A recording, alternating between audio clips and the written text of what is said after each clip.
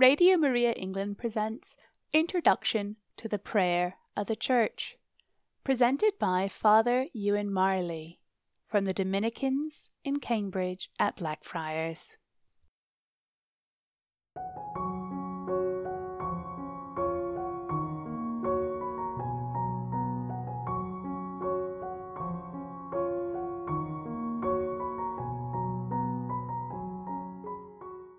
In my first talk, I gave a general introduction to the office of the Church, the Divine Office, a form of liturgy. And I stressed that the liturgy is the work of all the people. Now I'd like to talk about one part of that liturgy, the office of readings. As I said, the great psalm, the important Psalm 119th Psalm, says, 7 times a day I praise you for your righteous rules. 6 of those times are linked to the times of the day. But the other 7th time is the office of reading, which can be said at any time. And in practice is often said all sorts of times. Ideally, it would like to be said in the morning, but that's not terribly important. The office of readings is basically the largest content of the liturgy of the Church. It consists usually of some psalms, then a reading from the Bible, and then a reading from a spiritual author, either from the ancient Church or from the Middle Ages, or possibly from the life of a saint or some writings of the saint, and sometimes from the Second Vatican Council.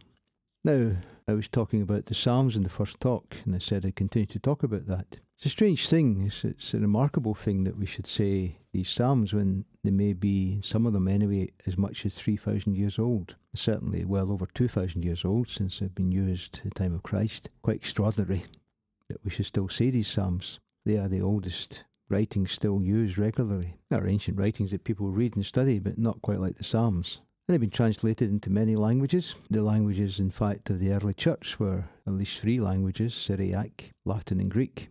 And in translating, of course, there's always a problem with translating accurately. Not easy to translate.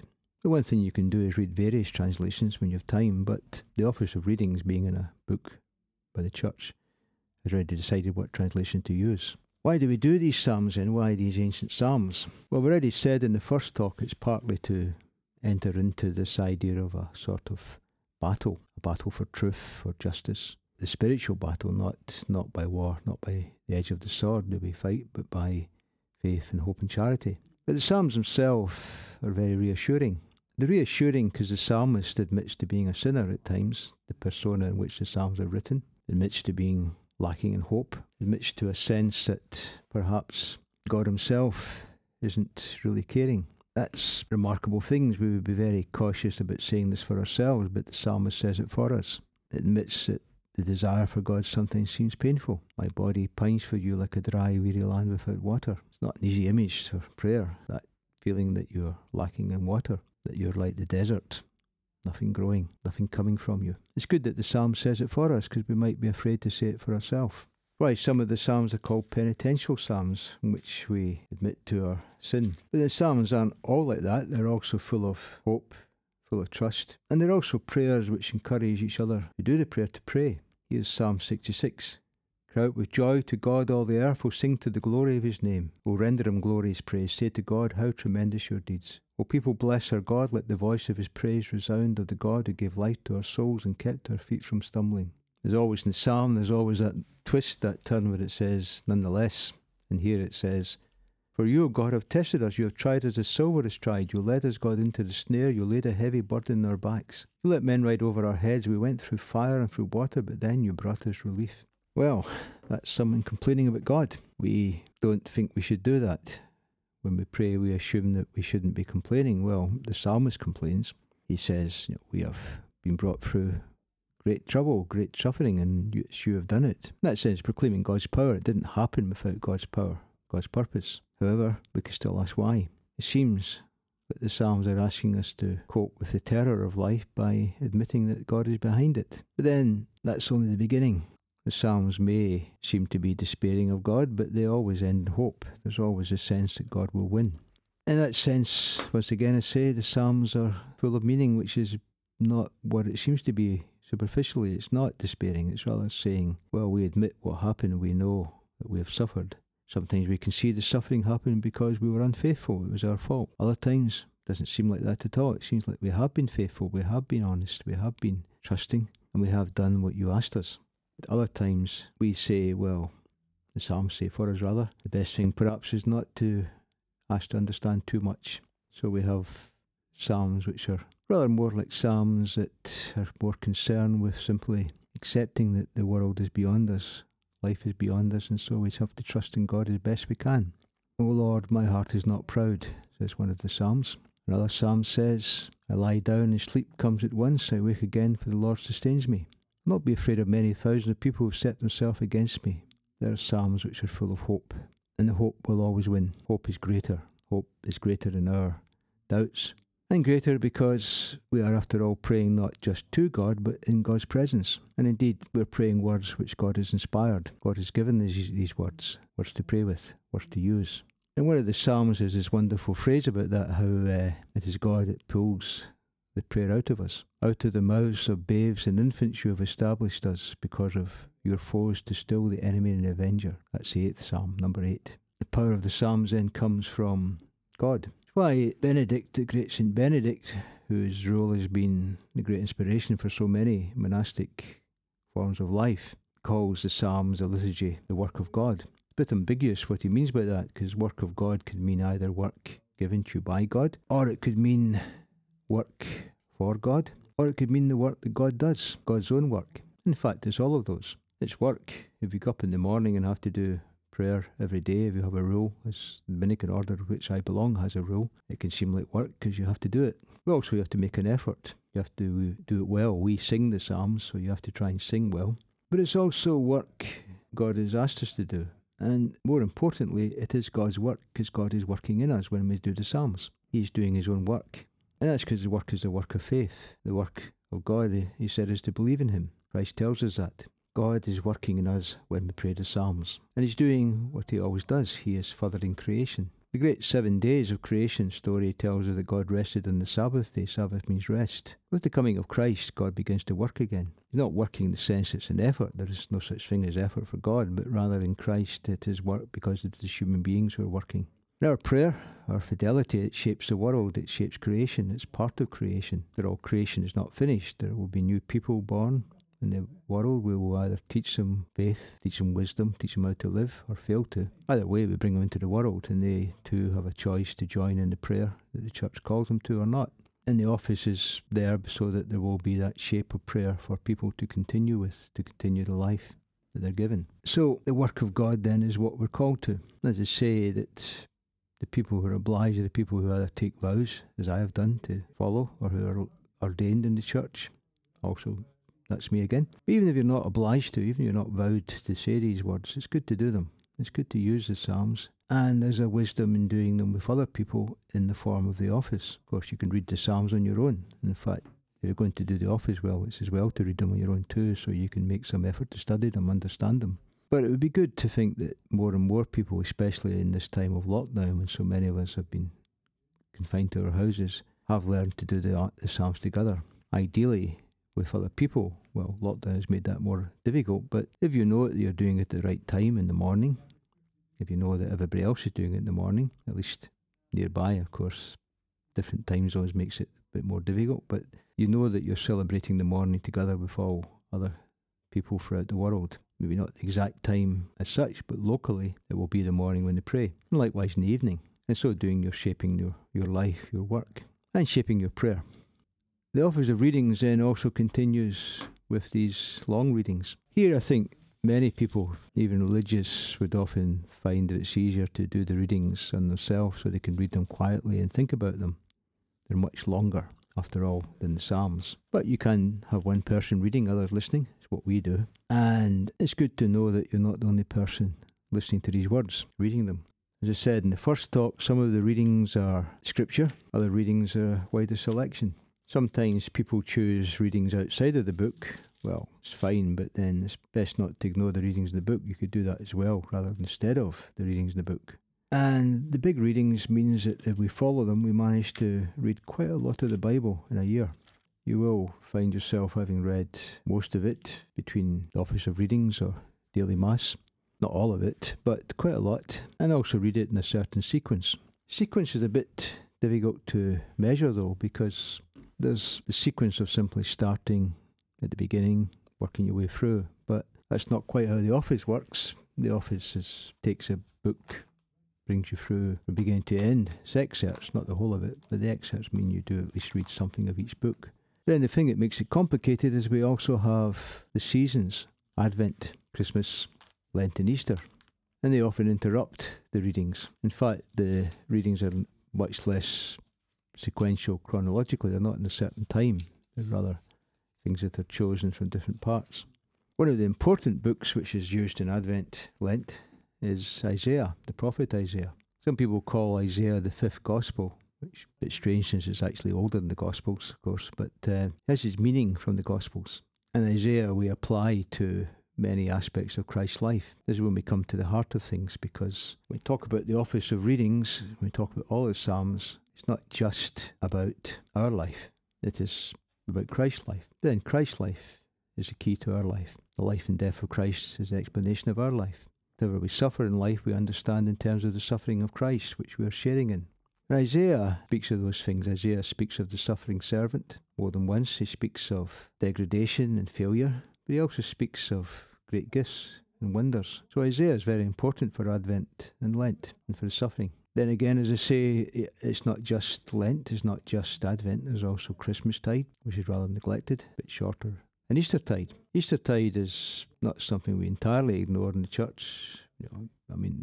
We shouldn't ignore it at all, but I think it doesn't grip us the way the Good Holy Week does, or Christmas, but then it's because it's over a long period. Difficult to live in Eastertide, but if you read the readings, you will see readings are relevant to that time, the time of Easter, the time of the resurrection. It gives colour, it gives content, it teaches us a great deal about that meaning. And also, it helps us to see time is not simply chronological time, not simply winter, spring, summer, autumn. These are important for ordinary life, but we are looking for something greater. Easter time does, of course, fit in with the late spring. Lent actually is simply the old English word for spring, and it's very pleasing to see the change in the world, but then that's only because we live in the northern hemisphere. The southern hemisphere is quite reversed. Their summer is our winter, their winter is our summer in terms of weather. The real Eastertide then is something which is spiritual, which is not simply about how the world's changing over the year. We're using the year, but we're not worshipping the year. The real Eastertide is about the resurrection. And that goes on forever, because it leads us into eternity, leads us beyond the self into something greater. So, Psalms, readings, all these ways of talking, and it says something greater than the self.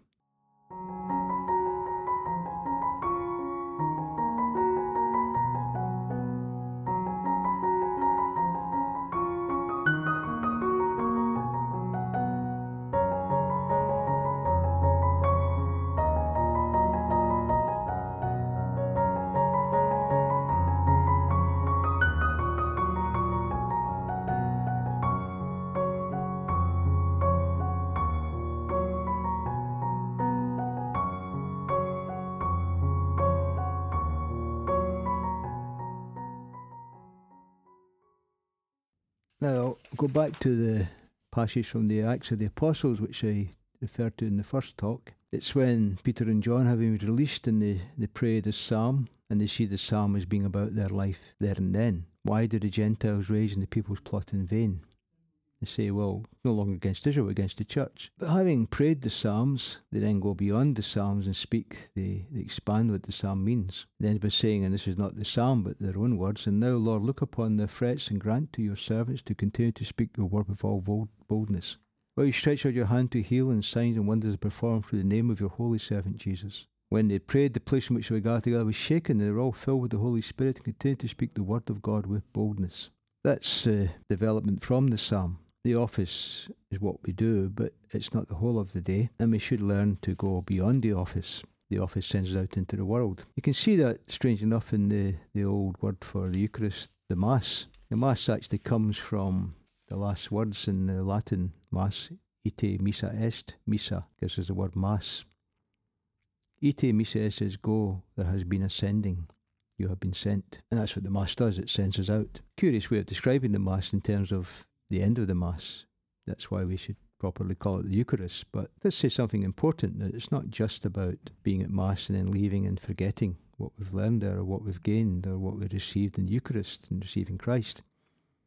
It's about taking that out into the world. And that's part of the purpose of the office too. The office isn't just something that we do to escape the world, but rather something we bring into the world. And here we have to be careful, because we have to do this in a way which isn't going to be aggressive. I know I said the Psalms have this aggression, but it's an aggression in the heart of ourselves where we struggle against our own weakness. If you try to be aggressive to people, we try to force on them faith and hope, it will fail. It goes against the peace of the Holy Spirit. Not that we know who's going to receive, we just have to look for the signs of the Spirit, whether to be found. And that's why it's important not to be praying in a way that forces people to listen to you. That's why we have places where we gather, where we say, come to a church, come to a monastery, perhaps come to a house. Worth remembering that this passage from the Acts actually takes place in a house. And people know to come there, but they're not forced to. So the office of readings, the office of liturgy generally should always be done in a way that doesn't force people into it. Then again, not so invisible that nobody knows what's happening. I'll give you another quotation then from Matthew, from the Acts chapter 12, another example of prayer. Once again, Peter in prison. So Peter was kept in prison, but earnest prayer for him was made to God by the church. That's how it begins. And then the long passage talks about how Peter is released by the angel.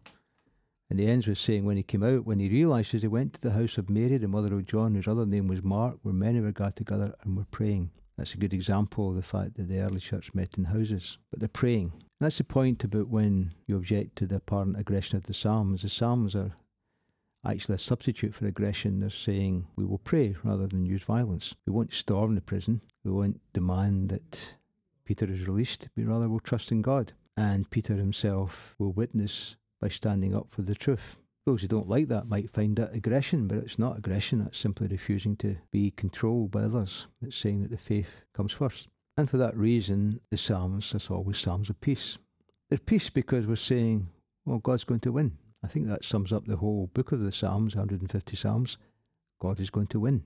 God is in power. No matter how often we seem to be defeated by our own foolishness, our own lack of commitment to truth, no matter how often we seem to be affected by the aggression of others, treated unfairly by the world, God is going to win. And it's why the last three Psalms, 148, 149, 150, are simply Psalms of praise. Psalm 148 begins, you can find it, praise the Lord from the heavens, praise him in the heights, praise him all his angels, praise him all his hosts. Then goes through all the people who are called to praise, including the kings of the earth, the princes and the rulers. Psalm 149, very simple, very similar rather. It ends by warning that there will be a victory, but it's God's victory. Bind their kings with chains, their nobles with fetters of iron. That's what God will do, to execute on them the judgment written. This is honour for all his godly ones. Praise the Lord. But that's not saying we do that. It's saying that's what God will do at the end. God will decide between the good and the evil. But the important thing is to be on the side that's going to win. And the very last Psalm, 150th Psalm, rather short. Praise him with trumpet and sound, praise him with lute and harp. In the last verse there's certificate his breath, praise the Lord, praise the Lord. We don't want enemies, we don't want to be opposed, but we do know that there will always be opposition. Sometimes those who oppose us, sometimes those who are most aggressive against the church may themselves be converted to faith. We have the great example in St. Paul. But in praying the Psalms, we are praying to beat evil, to conquer ourselves, to be with Christ in that conquest, but not by power, not by violence, but by the Spirit of God. In this way, the office of readings is to make us simply remember that, to say the Psalms summed up best you can, if you can sum up something so complex, so powerful, so concerned with every aspect of humanity, but summed up very simply. God is going to win.